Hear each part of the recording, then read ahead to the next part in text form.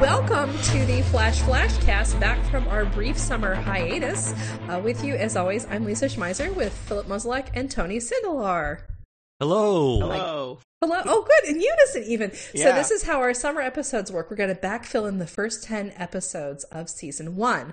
In our summer broadcast, we will be doing 2 episodes per each podcast. So tonight, we will be covering Season 1, Episode 1, which is the pilot, and Season 1, Episode 2, Fastest Man Alive, both of which originally aired in October of 2014. For our summer podcast, we also have a slightly different format. We'll still do a speedy recap to bring you up to date on what happened in these episodes, and we will, of course, have the immortal segments I'm No Scientician and Shut Up, Cisco, but Conspiracy Corner is retired since we did have a satisfying season arc. Instead, what we will do is we will launch the la la la I can't hear you alarm for spoiler phobes who may be tuning in for the first time. And then, after the spoiler phobe alarm goes off, we will discuss how these episodes play out over the season arc, what sort of cool stuff they lay down that gets picked up in later episodes, what sort of strings get dropped, if any, what's changed over the context of the season. All right, we're all good? That sounds wonderful. Lisa, you are so organized. Yeah, I'm ready to run. Yay! Or something fast like. Yeah, yes, fast metaphor. We're all ready to sprint and then eat 850 tacos afterwards. Always ready for tacos. Well, yes, there's never a bad time for tacos. And then when you throw in the guac and the sour cream, it's a whole new equation. All right, with that in mind, I am going to count down 3, 2, 1 to the 1-minute recap. The first episode is the pilot. Like all TV pilots, what it basically does is have people exposit for minutes on end, such as, oh, my dad can't know that I'm in a secret relationship with his partner that started when you were in that long coma, Barry, and, oh, Barry, you can run really fast. So yes, Barry gets struck by lightning, ends up in a coma, comes out of it world's fastest man, as it were. He uses his powers to stop Clyde Martin, who is robbing banks with his ability to control the weather. This is how Joe finds out about his powers. Thus endeth the pilot. In episode 2, Fastest Man Alive, we discover that Barry also has fastest metabolism alive and needs to eat tons to stay alive. He battles a dude named Danton Black who can clone himself. It's cool and it's creepy, and it also provides an excuse for us to see that Dr. Wells is not what he seems when, at the end of the second episode, he gets out of his wheelchair and he kills somebody who's on the verge of figuring out what Barry is and how fast he is. All right, 59 seconds. That was it.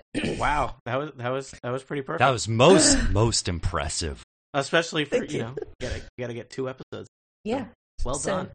So yeah, one of the things Tony and I were talking about right before we started the podcast is both of us went back and rewatched these episodes, but we didn't do an exhaustive multi-rewatch, as it were. We both just watched them again once. So if we aren't drilling down with our usual exhaustive level of detail, this is why we've just gone back and revisited the episodes. But one of the things that really struck me about these 2 episodes is they're so puppy-like. Like, they're optimistic and shiny and happy. And even though, again, Barry's popping out of a coma and, is my body, it can do strange things. And even though it's obvious that he has this deep pain that he's carrying around with his dad being in prison, his mom being murdered and all, there's still this incredible sense of optimism about the whole venture. Like, I've just discovered something, I can do something with it. It's really bright and shiny feeling in a way, especially when you compare it to the end of the season when all of these balls that get thrown up in the air come back to roost. Like, the overall impression from the first 2 episodes is that it's a fun show. I think that's really what had drawn me in right at the pilot. I mean, I was like, wow, this is really refreshing than seeing what I had been watching, which was Arrow.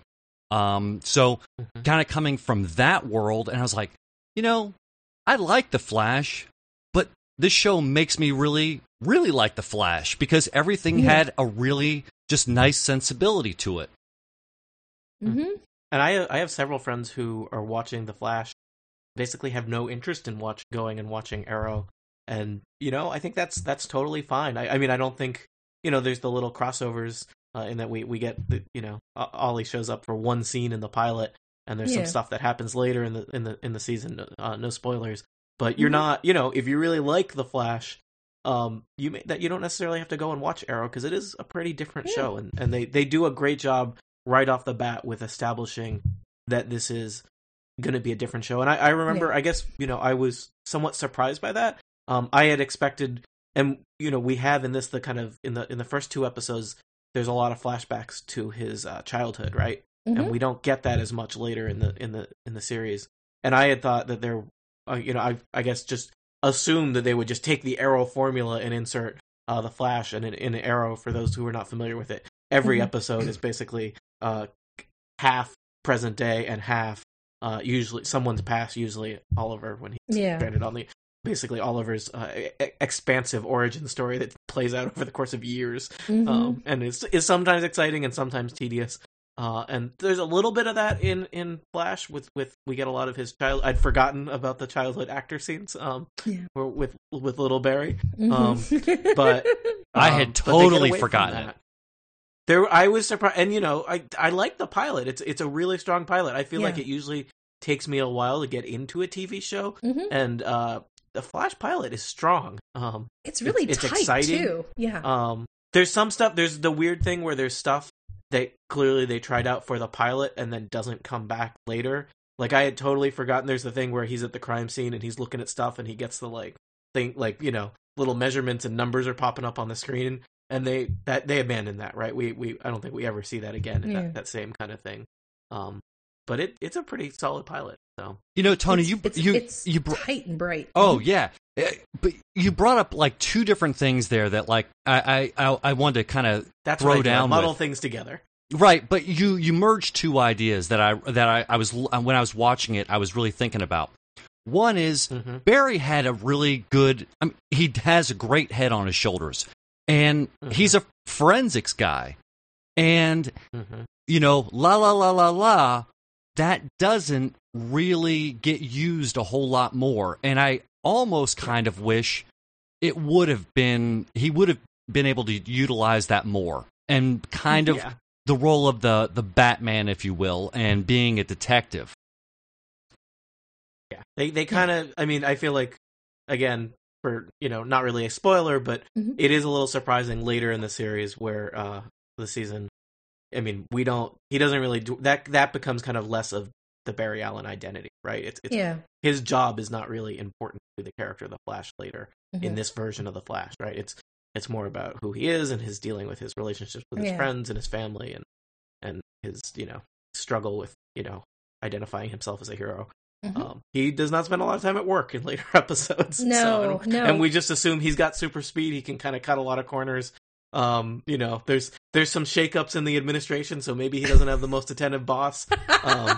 So whether he's using superpowers or just calling in sick a lot, not a lot of scenes in the laboratory. No, what was interesting though, in the first 2 episodes, is I had forgotten how much conflict Barry and Joe had in the very beginning of the series, because like the first 2 episodes are basically Barry screaming, "You're not my real dad!" Yeah, until doesn't he literally say that? He says that at one point, literally, until like 5 minutes from the end of the second episode, he's like, "Okay, you were the man who taught me to shave.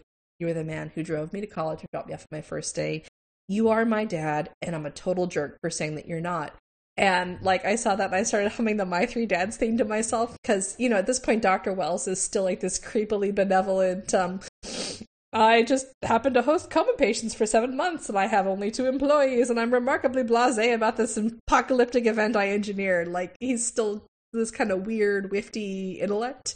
So he's not quite to 3 dad status, but by the end of the second episode, like, Barry has his 2 dads, and you understand that this is him also working through the tremendous amount of guilt he has over recognizing Joe as a father figure as well. But I had forgotten about that conflict until we went back and watched it again. And then it's like, oh, that's right. He and Joe argued for like most of the first 2 episodes. And that was never really pursued any further. I mean, it became kind of a common theme. Yeah.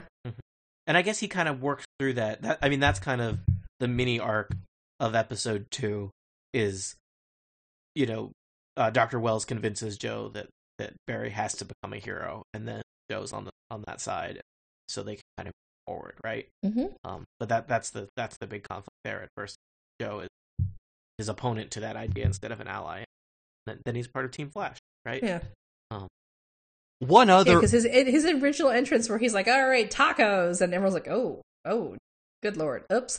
And it's great, and you see the beginnings of a season-long convention here, where, and we'll have to cover this later in the "La La La, I can't hear you" segment, but you do see that basically this is going to be the kind of show where Barry never has to come out to anybody about being the Flash, because he's just going to get discovered being the Flash over and over again.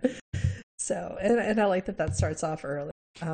his mom said something very cool, and it's real cheesy, but it kind of sets a tone for the entire season, which is, sometimes it's better to have a good heart than fast legs. Yeah.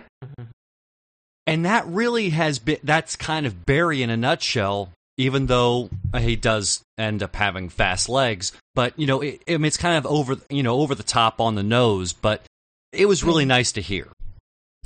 Well, we once discussed the difference between Barry Allen as the Flash and Oliver Queen as Arrow, and the biggest difference is that Barry leads with his heart, and he's always had a good heart and a strong sense of ethics, and having the superpowers just helped him with that.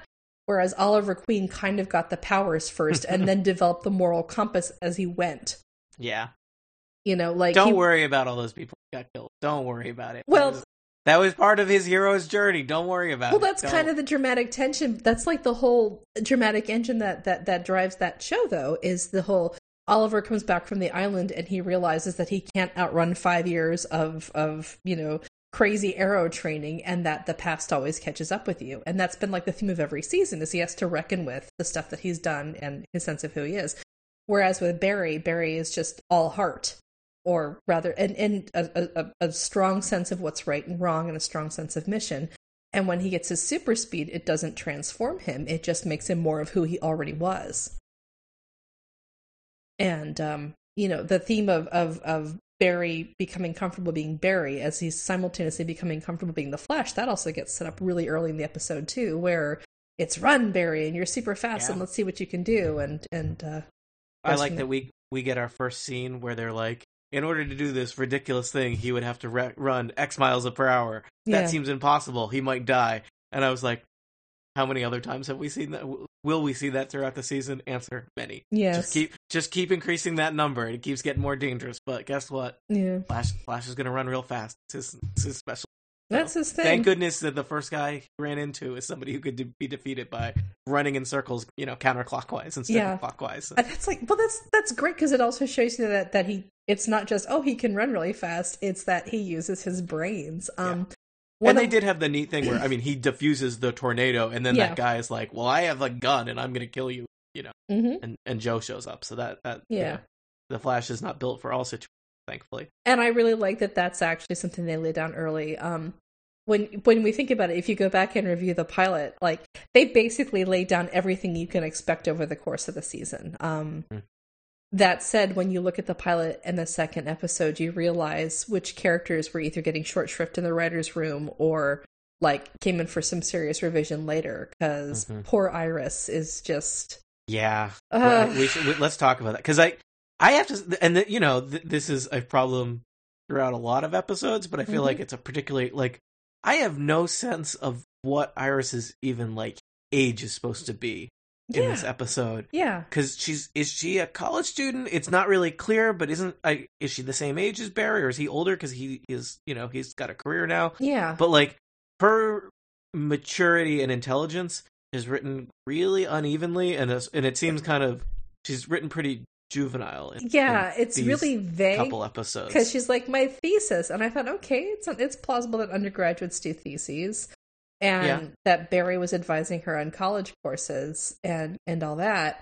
And I'm like, okay, so what we know about her is that she has is that, and this is just me speculating at this point, is my theory is that she graduated from college while Barry was in the coma, because the reason he goes into the coma is he chases after the thief, and there's all that business that goes on, lightning strikes, blah blah blah.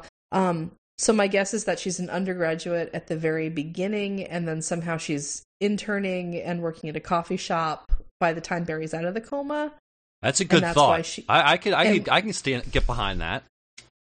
You know, she's like underemployed somehow, but she's still, like you said, she reads as developmentally speaking, she reads as much younger than Barry, who has his own apartment and has a career, and seems to be slightly more together. So, according to the Flash and Arrow Wikia, which is probably how could that ever be wrong? Yeah.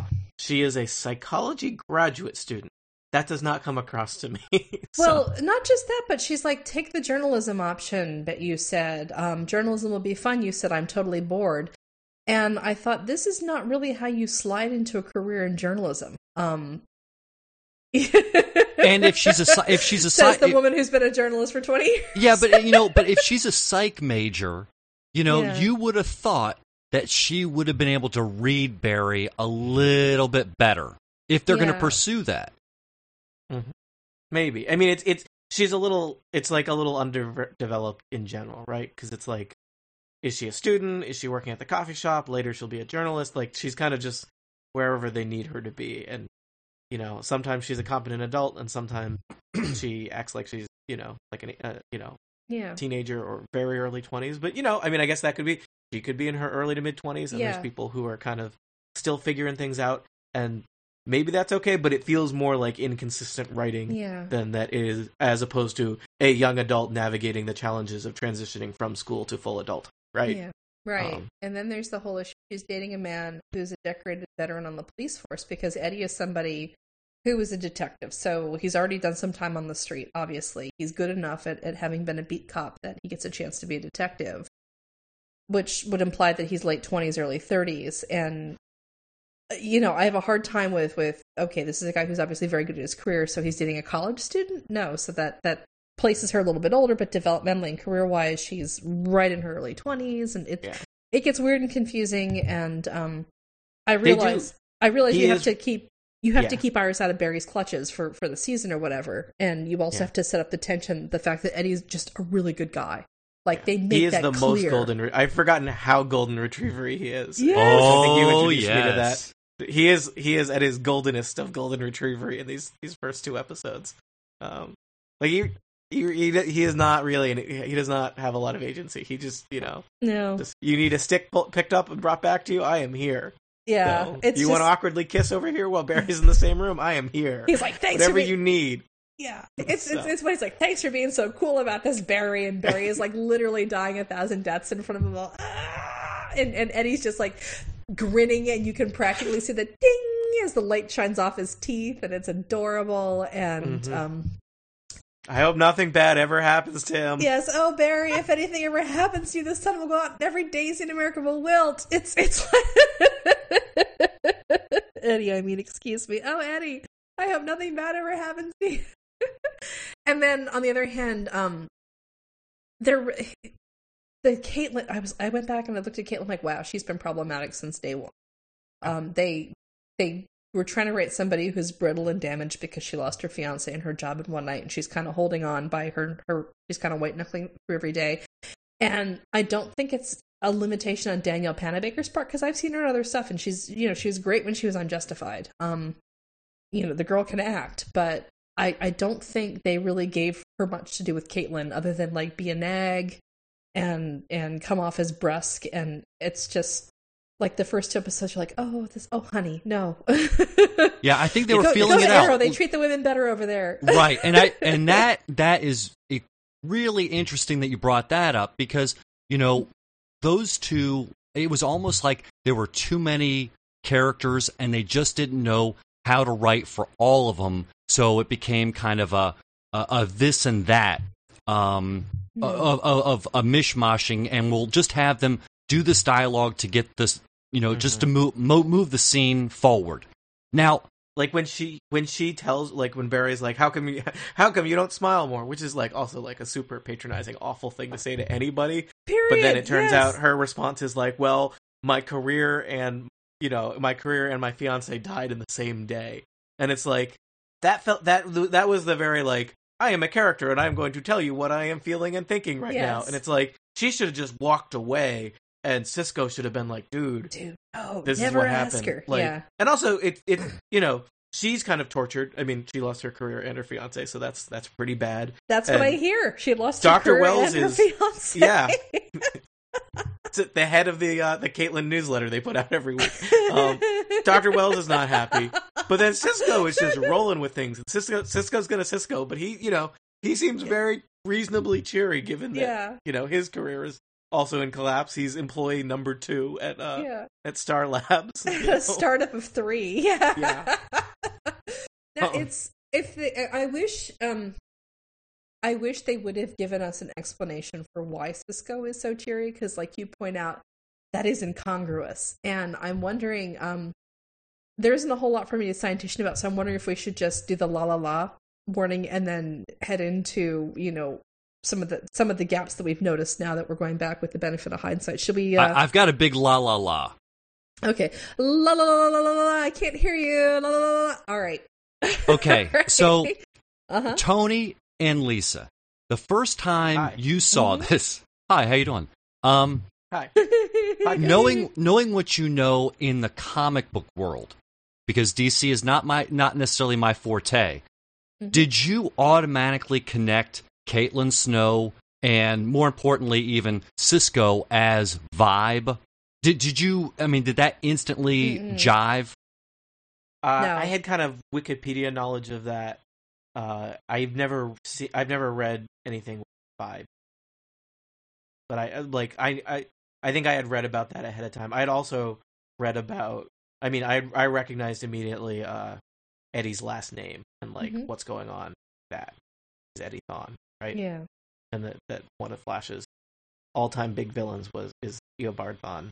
And I remember there was a thing like some promotional thing for the around when the pilot aired. And they're like, that might just be a coincidence. And I was like, really? You think we would buy that? That's cute. But I mean, I feel like they do that with lots of different comic book things, though. And it's, the question is it a part of a long-term plan and a destiny for that character? Or are they just sprinkling in, like, we're going to use a bunch of characters that you know about, and, they may be there the whole season, they may be there a couple episodes, but they're not necessarily going to get to be where they are. In that first Batman movie, there's a Harvey Dent, and that Harvey Dent never becomes Two-Face. Yeah. So Billy D. Williams never gets to be Two-Face. Oh, what a tragedy. It is, actually, because Billy D. Williams is amazing, and I love watching him in anything. The thing... I think this is the Cisco thing is actually, I think, where the writers realized that, oh crap, we had better rehab this character, though, because like you said, he's super duper cheery in the first 2, and he's just so happy to be working with a bitter dude in a wheelchair and a bitter lady in high heels and a guy who's hella fast. And it's not until 3/4 of the way through the season that we find out that he's the family outcast, and he's made the Star Labs employees his substitute family, and he's happier there than he's ever been anyplace else. Like, I wish there had been a throwaway line or two in either the pilot or the second episode where Cisco's like, you know how I feel about the rest of my life. This, even the way it is now, this is better than it used to be, so that we understand, like, why he's all do while everyone else is like, oh, we work in a smoked out crater, the entire city hates us, and Barry is fast. Also, a gorilla may be stalking us. Yeah. Oh, so, and that was that was in the pilot, was it not? The Grodd. Yeah, it was. There's the Grodd sign hanging on the broken cage. And I do kind of I mean, Barry and Cisco build a friendship kind of right away, right? Yeah. And there's even in the second episode where he's zipping around and Caitlin's like, hey, what are you doing? This is off book. Yeah. Right? So they do have that kind of friendship, and I mean, in the confines of the show, they don't really have that many other friends. So it's that kind of work. But it is tricky because we don't, Cisco is definitely more kind of annoying than he is admirable. And but at first he's kind of set up as like the cheery one compared to all the the pouty people in the collapsing Star Labs. And that it's a little weak, right? Yeah. It's And like you pointed out, that's something that it's another interesting difference between Arrow and Flash. Is one of the big tensions in Arrow, at least early on, was that these people actually did have other friends and folks in their social lives. And so when Vigilante World collides with, their friends and all that, there was an extra source of tension. And here the characters do seem to operate in more of a vacuum. And I'm not sure if it's because Barry was more of a loner and Iris was enough for him, or they've never really explained it, because he knows how to be a good friend and he knows how to build a rapport. Like you point out, he and Cisco, by episode 2, they've already decided that, Cisco, you're my ground crew. I'm going to run around and do stuff at 346 miles an hour. But everybody here has social skills. I guess they just choose not to use them. But what I do like is like you say, Eddie is the most golden retriever of the golden retrievers. And Dr. Wells is like, they drop the hints on him super early on. I'm going to get out of this chair and stab some people. I had forgotten that was so early in the season, right? Because it's end of episode 1. He's in the spooky room with his newsletter from the future that is ominous, right? And we know he's not. And then end of episode 2, he stabs that guy, which is. The end of episode 1 is like, okay, he is not who he seems to be.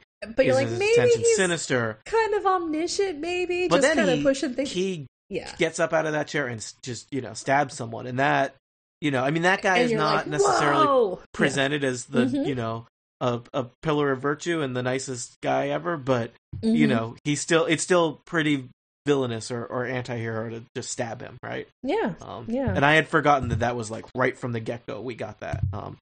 Because I guess then they start to drip it out a little bit more, as opposed to like they've set the stage there, and then they'll play it out slowly. So, well, I remember for me watching episode 2 was like gold, because it was like you had a great pilot, and then you went into really considering like kind of episode 1, but it was episode 2, but then now you have a clearly defined bad guy, perhaps. But you had it was that question in your head of what in the world did I just see?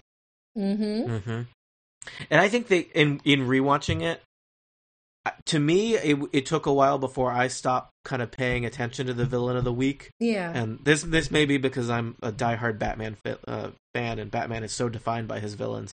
But the Flash, the villain of the week, is not the most exciting part. Like the villain of the week is like the stuff that's got to get taken care of, and maybe you'll learn something new about your powers. Yeah. But the villain, it starts. I had forgotten how early on, because I think I was still paying a lot of attention to it, that the villain of the week is not the big deal so much as the other stuff, right? Yeah. Because the conflict in the second episode is not that Multiplex is completely unstoppable, but like, Barry, are you going to be a hero or not? Right? And once you commit to that, it'll take you'll have to struggle to beat Multiplex, but the big struggle is like, are you actually going to do this or not? Or are you going to try and be a civilian, be a friend to Iris, whatnot?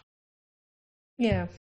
And I think they needed those stepping stone villains. Yeah. In order just to kind of, well, first of all, he's no hero, and he's got to do a couple heroic things in the midst. And one thing that, in the type realm is they did kind of quash the eating. That was kind of a big deal, where he had to kind of, keep his sustenance up and his energy level up. And they haven't. I almost wonder if we saw it later, like where he would pass out or something of that nature. Well, they mentioned energy bars. Was it this episode or is it next episode that there's like a throwaway, like I've made you an energy bar? In this episode, I was just about to say in episode 2, Caitlin has somehow by the end of it come up with energy bars for Barry to carry on him. That we'll never see. And that we'll never see. And so the headcanon I have invented now is that his suit stays stocked with 1 or 2 energy bars so that Barry can do his thing and then horf a bar so he doesn't pass out and then go back to whatever it is he has to do. And the poor guy is probably like super sick of eating what are basically like Caitlin's Cliff Bars. But they're keeping him alive and they're keeping him from passing out. Energy turds. I also thought that part of the point to episode 2 was to point out that Barry does have biological limits. Because this show is really, really good, actually, about pointing out the fact that there is no such thing as invulnerable. Everybody has a weakness. You just have to find it. And Barry's weakness is that he actually has a super fast metabolism. What I worry, or rather dread, what I dread about an upcoming season is you're going to find some sadistic SOB who realizes that Barry heals at super speed and decides to break his leg in interesting shapes, or something like that. Because that's actually a medical thing: is how do you treat somebody who heals faster than you can work on them? Ooh, that could be a problem. That's fascinating. I guess the gruesome thing is you re-break it and then it goes the right way. But I have that's kind of there's the episode where he has those nails in him, and it's I don't like that. Yeah, no, I'm pretty sure that's gonna I would not be surprised. I don't need tetanus in my escapism. I wouldn't be surprised if that pops up in a future Arrow crossover, since Arrow is so gritty anyway, where it'd be oh my god, one of Arrow's sick Ra's al Ghul types kidnapped Barry and made his legs into origami swans, and it's awful. and so, but when you think about it, these first two episodes do such a great job of setting up themes that you'll see running through the season, which is that Barry is determined to get to the bottom of his mom, and Dr. Wells uses that as a lever. Even from the beginning, it's don't you want to right these wrongs, and he feeds into Barry's sense of being a hero because he knows it's going to naturally lead to Barry being I can save my dad, I can do this, I can do that. And that gets laid down super early. Dr. Wells being a shifty SOB gets laid down super early. My Three Dads is getting laid down really early in this as well. And I had time to watch the first two episodes, and I went back and began watching the beginning of the final episode. And what's really funny is the intro to the first two. It's, I'm Barry Allen, and I'm super fast, and look at me, I'm a streak, I can save people, it's so cool. And he's really excited about it. And in the last episode for the season, he is just so tired and so worn down. And he's like, I'm Barry Allen. I have been betrayed by my mentor. He killed my mother. I have to travel back in time. There is a whole lot going on. I really don't want to think about why I have to handle this. And it's kind of heartbreaking because the contrast is just so vivid. This is a man whose life has been just wrecked over the course of a TV season. And so, when I watched the first two episodes and went back and watched the final one, I was like, oh my God, these writers, I can't even imagine what it must have been like to be in the writer's room and to say, okay, we've created this Central City is the fun place, and these characters are young and they're optimistic and they're excited about metahumans on some level. And then over the course of it, and by the way, their mentor and father figure's about to betray them. Also, there's a psychic gorilla. Also, Clancy Brown will show up at some point. Also, this is going to happen. Also, Wentworth Miller and his gun will show up. Also, you think about the sum total of everything that gets piled on these kids over the course of the season, and it's amazing how all of the seeds are there at the very beginning. Well, and the consequences, because if you remember, when Joe shoots, what's his name? It's the Weather Wizard's brother. Yeah. Clyde. Clyde This Martin. one's Clyde? Yeah. Clyde is the Weather Wizard, so it's his brother that Joe shot, I believe, beforehand. Oh, okay. But see... one of the Martin brothers. Yeah. Right, but that has... Mark Martin. Far-reaching consequences. Yeah. And that's one thing that I appreciated with this show, is that, looking at it now in the bigger scope, you start to see that, time is a big factor, and the things that happen at the very beginning have repercussions later. Yeah. No, it's nothing ever happens in a vacuum on this show. Everything comes back to haunt you later, or everything comes back to benefit you later. Although we don't ever really see that. For once, I'd like to also see an episode where we find out the people that Barry has saved, can turn around and save him. That would be a nice moment. And maybe we'll get that. Maybe that's a season coming. 2 or a season 3 thing. Mm-hmm. I always think about I don't even remember which Spider-Man movie it is, because there's nearly infinite Spider-Man movies now. But that scene where Spider-Man is knocked down and he's in the subway car, people of New York rally to and they gently pick him up and pass him back and keep him out of harm's that, way. And I literally couldn't tell you which of the Spider-Man movies. I think it's 2. It's a Tobey Maguire one. Okay, but that scene sticks with me, and I feel that's something that kind of, that's something that works for a hero like Spider-Man or the Flash, who is this symbol. It doesn't work for you're you're not going to see a crowd do that to Batman. Sorry, Batman, I love you, but that's you're not. You're gonna use a grappling hook to dart away before anyone can carry you to safety. Batman's like a cat, where he's going to be injured, but Batman is like a cat, where he's going to be injured, but nobody will know about it until much later. And yeah. You know how cats basically hide it until it's too late. But no, what I also enjoy is, and I don't think they're ever going to get like a Batman on the CW, but what I really enjoy is how over the course of this series, Barry is kind of set up as the anti-Bruce Wayne in a sense, where they're both detectives. They have both been marked by the loss of parents, and yet Barry is like, and I'm going to tackle the world with a belief in justice, and I'm going to be a tool of that justice, and here I go. And Batman is like, I'm going to create robots and a car that frightens people, and I will be a vigilante. I never really thought of it this way before, but maybe Alfred was not the best foster parent. Joe West has done a lot with Barry, and maybe I've always thought Alfred was very incompetent, very important part of Bruce Wayne's upbringing, but maybe he was not qualified. Maybe, I don't know. Yeah. Sorry, Bruce Wayne. Yeah, maybe there's something to that. Yeah, I mean, I like him. Don't get me wrong, but you have to admit that it was kind of a traumatic upbringing. Well, but is it any more traumatic than watching your mother get stabbed? Yeah.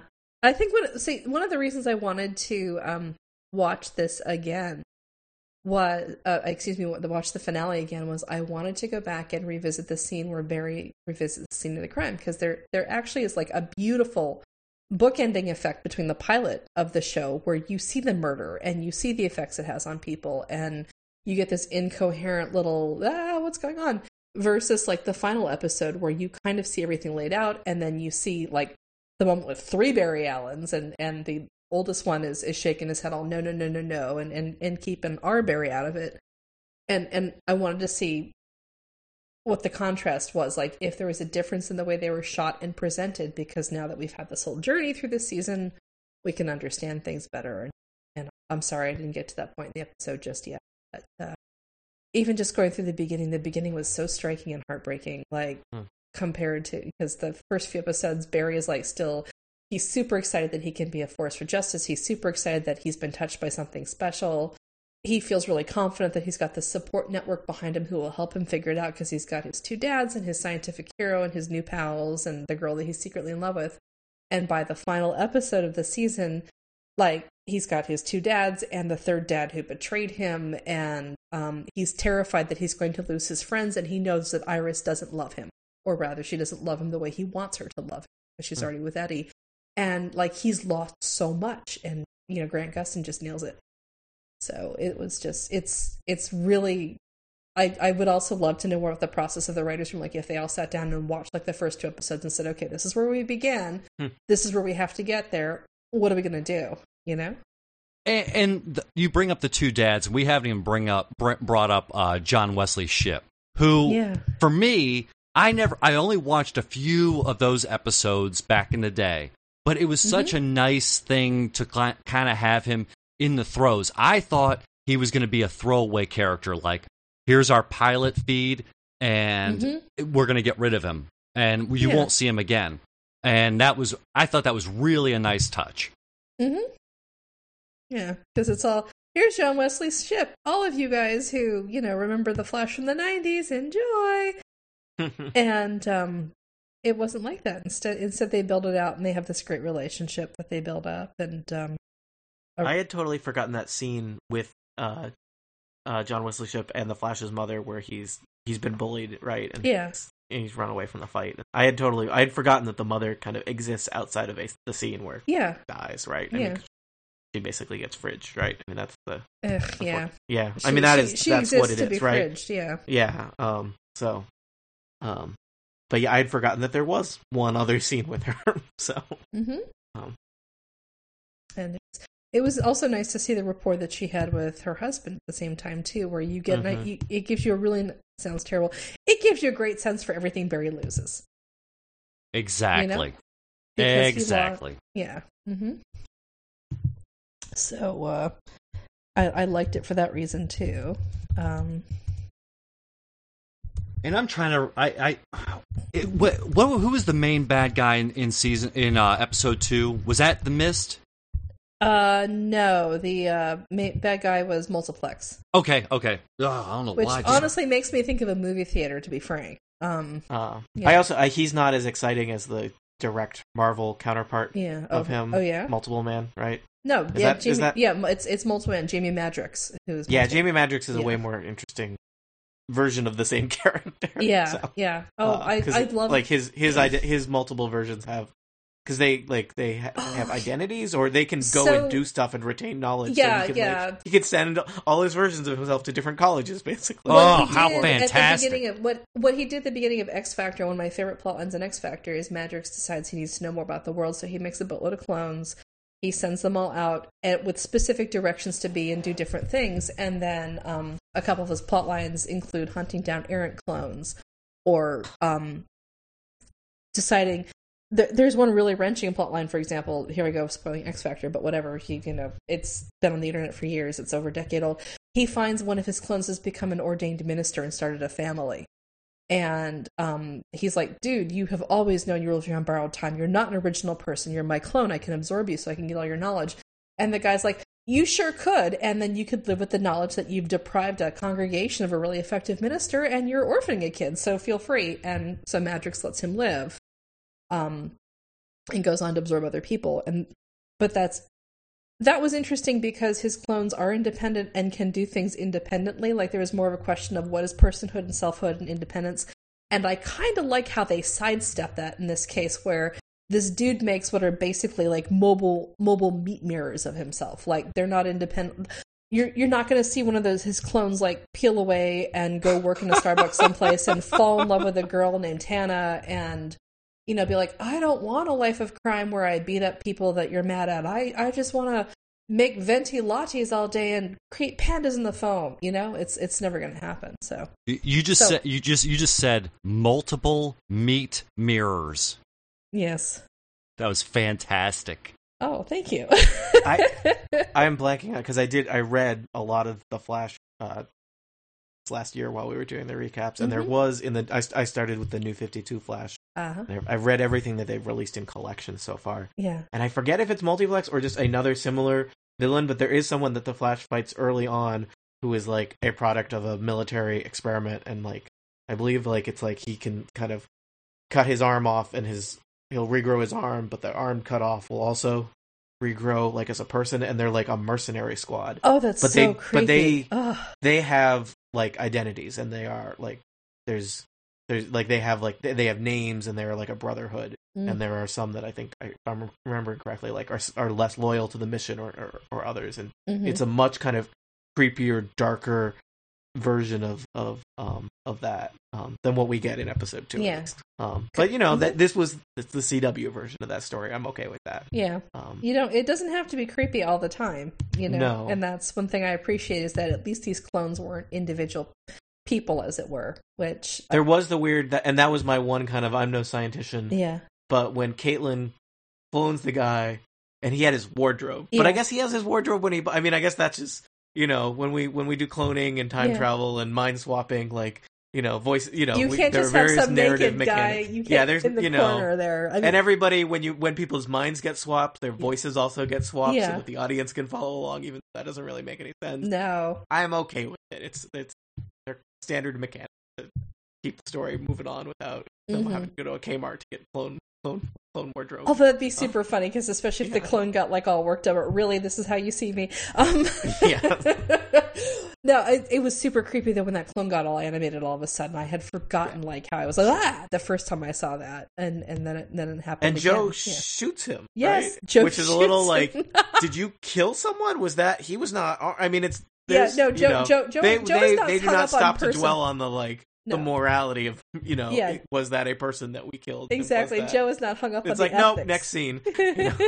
Joe is not concerned about ethics. It's just like when later in the season he shoots, I'm blanking on the name, but the guy who can basically absorb the character. When he shoots the not Dr. Wells dude who looks like Dr. Wells, he's like, whatever. And we're all, oh my gosh. And Joe's like, nope, needed to kill him. Yeah, see, he really is very... trigger happy. I didn't even realize that. He's TeeVee. he's TV cop. He's not a real cop, he right? does not hesitate. He's TV cop. I mean, it's like you meet a real cop. Yeah. He's like, I've fortunately never had to fire my weapon in the line of duty in 15 years. Yeah. And I was like, yeah, once every 6 episodes or so, or, first 2 episodes in a row, whatever comes first. Yeah, look, the gun gets lonely and bored if you don't fire it constantly. Yeah. So, no, there's I've been watching Defiance this summer because it's back, and that actually was that's been a plot linchpin over several episodes, is one of the characters is relying on another one to shoot and kill a very bad guy, and she won't do it, and he is livid with her because he's like, look, I need to be able to trust that you will kill people without question when I need you to kill people without question. And it is just such a great TV trope. I mean, in real life, you're horrified, and rightly so, at people who gun down other people, under the guise of a shield. But on TV, you're kind of like, what is wrong with you? Why aren't you randomly shooting and ignoring due process? Yeah. Well, and especially when last we saw him, he was on Law and Order playing a very different character. But they have the same wardrobe though, which true, very true. He wears the same beanie too. That may just be the actor. Like maybe his head's cold all the time. Yeah. I don't know. I never saw him on Law and Order, so I don't watch that show. I'm like the one person in America who doesn't. You're not missing. But no, it's.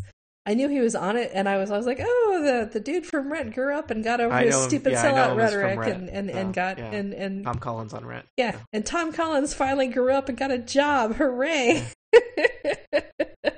Which is probably like the exact opposite message of what you're supposed to get from Rent, but I think I was too old for that musical. But yeah, these episodes, it's so much fun to it's fun to revisit them, and it can be exasperating because, again, there's a big old element of shut up Cisco about it, and I think they had to work. I think the writers had to try to figure out, okay, we clearly need a character who's kind of a fanboy stand-in. Now, how do we make him not as annoying as we imagine fanboy stand-ins are going to be? But yeah, the Flash's lady problem is evident from day one. Yeah, unfortunate. Yeah, it's really unfortunate. I'll be curious to see if they actually fix it in season 2. Or in episode 3. Or in episode 3. Yes, that's Spoiler. Right. Spoiler. No. Spoiler, no. Too far, Lisa. You're going too far. Oh, my goodness. Yeah, I mean, it's hard. I mean, it is a show that is very... It is... I mean, it's the father-son dynamic is such a theme. Mm-hmm. And that is... Guess what? Neither of the participants in those relationships will be a woman, right? Right. And so yeah. So it is unfortunate that it is so that the women characters are sacrificed for that, because you can do both. They have not. Yeah, you make a good point. Well, it's one of the things, and I think the reason I keep bringing up Arrow so much is they shared a creative team and they're in the same universe. But one of the things that I thought Arrow did well was the mother-daughter relationship between Moira, who was the mother, and Thea, who was the daughter. I thought that was particularly well done, and also Felicity and her mom cracked me up on a regular basis. Like, because they offer 2 different models for mother-daughter relationships and point out both the universal underpinnings in both, and how class and circumstances can change your interactions between mother and daughter too. And we haven't had an opportunity to see anything like that in The Flash. Like, the biggest parental relationships we've seen have been Barry and his 3 dads. We haven't seen anything about... I mean, we had a few minutes with Cisco, but it was mostly, Cisco's the scapegoat. Well, and it's hard. There's all these women who are absent, right? Mm-hmm. Barry's mother, we see killed. Joe's wife, we don't know. We don't even know what's happened to her. Dr. Wells' Wells's wife. Yeah. I mean, so there are all these women that are... that are missing, right? And some of them are kind of fridged, and some of them are just not there, and that's unfortunate. I'm still really holding out hope that, like, season 2, there will be a kind of reorganization of Team Flash, and that, like, Caitlin Snow is going to have to kind of become, like, lead science captain. Yeah. But I don't know. I mean, I could see that there's stuff about, will the actor who played Wells be back, and will they do something, or I would be really disappointed, for example, if, like, Dr. Stein is just hanging out there for a couple episodes, filling that role until they get some version of Dr. Wells back. It's interesting that they feel like they have to have a father figure in the lab. It'd be nice to see. But I feel like Caitlin has more potential to me than Iris. Yeah, because it would be interesting if there was like a mother figure who came into the lab instead, and these people who are used to dealing with like a dad, science dad, and all of that, are all of a sudden it's a science mom. Like, what is that like? I don't know if we've ever actually seen a science mom on a nerd TV show like this. So it would be exciting. Yeah, the closest I've been watching the 12 Monkeys show that I think you recommended as a time travel show, and you do have kind of the the expert science woman there who's kind of pulling all the strings, but it is not a common appearance. So we need to wrap this up because we've actually hit we've hit about our 45-minute limit. I realize we're hitting 2, but again, some are so truncated. What are some of the things that you guys, let's wrap up with, what are some of the things you guys are watching while we're waiting for the Flash to come back? You just mentioned 12 Monkeys. Tony, anything else? I've watched the first couple episodes of Mr. Robot on USA, which is a show about a kind of paranoid hacker in New York City who's kind of uncovering this conspiracy and getting wrapped up in it. And I've been kind of a hesitant fan of a bunch of shows on USA. I find them usually fun, and so I was like, I'll check this out. And I was surprised how good it was. It seemed like usually USA has these kind of light, goofy shows, and this one was kind of dark but also pretty interesting. The other show I'm enjoying for a summer show, season 2 of *Halt and Catch Fire*, which is kind of this period piece about the computer revolution, and I'm enjoying that. So that's on AMC, I believe. Yeah. So that's my summer illiteracy. Yeah. I after True Detective last year, I was immediately thrown into the grips of do I or don't I, and so I am doing True Detective as a podcast as well. So, that's one show that I'm keeping up with. However, if I could have chosen sooner or later, whatever the case may be, I would have looked at Wayward Pines. I really have started to enjoy that show, and it's very the twists in it off the start were really good, and I want to see where it develops. Yeah. Excellent. What about you, Lisa? So I'm still trying to finish up Daredevil, which I'm finding on Netflix, which is very intense, and I want to be able to pay attention to it. So it's been a challenge to carve out enough time to watch it, to resist the binging, and to get to bed after an episode or two, because I'm all, afterwards. It's good for you. Yeah, I have been watching season 3 of Defiance on Sci-Fi, mostly because I think Tony Curran is fantastic in it, and the show has taken a slightly darker turn than previous 2 seasons, which I applaud, because in one fell swoop they wiped out some of the most tiresome cast elements, so that's always fun. That's interesting, because I used to watch it, but I kind of phased away from it. In fact, the fact that you said that you were watching, I was like, is that show still even on? It is, and they've gone dark, and the actor, oh god, he's been on Oz, he's been on everything, and I'm blanking on the actor's name. Lee Tergesen is there this year as the big baddie, and he's seriously disconcerting and very, very good under like the billions of pounds of makeup they force him to wear. So I've really been enjoying Defiance, and my husband is recapping *Halt and Catch Fire* for previously TeeVee, so I'm kind of absorbing that dermally. But like Tony, I really got into Mr. Robot, and I love that we aren't really sure if the Christian Slater character is real or just a figment of the protagonist's imagination. So that's always an interesting thing.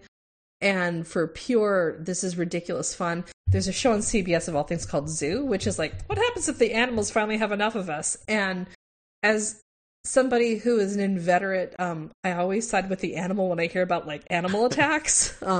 Like there was that dude who... Happy Shark Week. Yeah, I know, it's the greats. The really sad story from last week, there was that dude who jumped into the alligator-infested waters and got killed over the 4th of July weekend after screaming, F the alligators.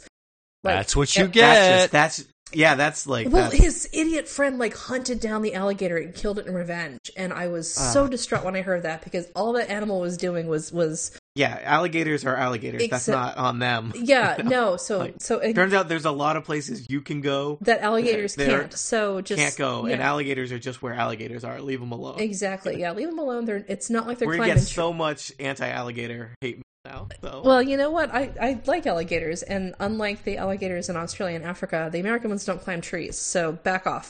Yeah. Anyway, the point is, I'm usually pro-animal, and so this series is just delightful because it's awful, and again, you get to root for the animals! And best of all, I can pretty much have it running in the background while I'm doing something else, like, flipping through a comic book or writing So What, Who Cares, or doing something, that requires like half of my attention. So that was it. Welcome back to the Flashcast. We have missed you. We have missed talking to each other, and we are so thrilled to be able to whip through these. The only bad news I have for everybody is it looks like the series, if this year is any indication based on last year, we won't be talking about season 2 until like October, but we'll make it work. Gross. They announced the date. It was in October. Yeah. What? That's so long from now. Yeah. But you have other ways of hearing Tony and Phil and Lisa talk about it. Exactly. So, that's right. All right. There's more than you could ever need, or maybe just the right amount. I don't know. Maybe I'm not going to judge you. Yeah, maybe we'll branch out to other things we talk about too. Yeah. All right, we're getting loopy. So with That's that, what I am going to wrap up. I'm going to wrap up. Tony, Phil, and Lisa talk about the Flash. I'm going to wrap up the Flashcast. I am Lisa Schmeiser. I'm not Tony. No. I am Tony. Okay, Good night. That has been your Flashcast. Good night. Thank you.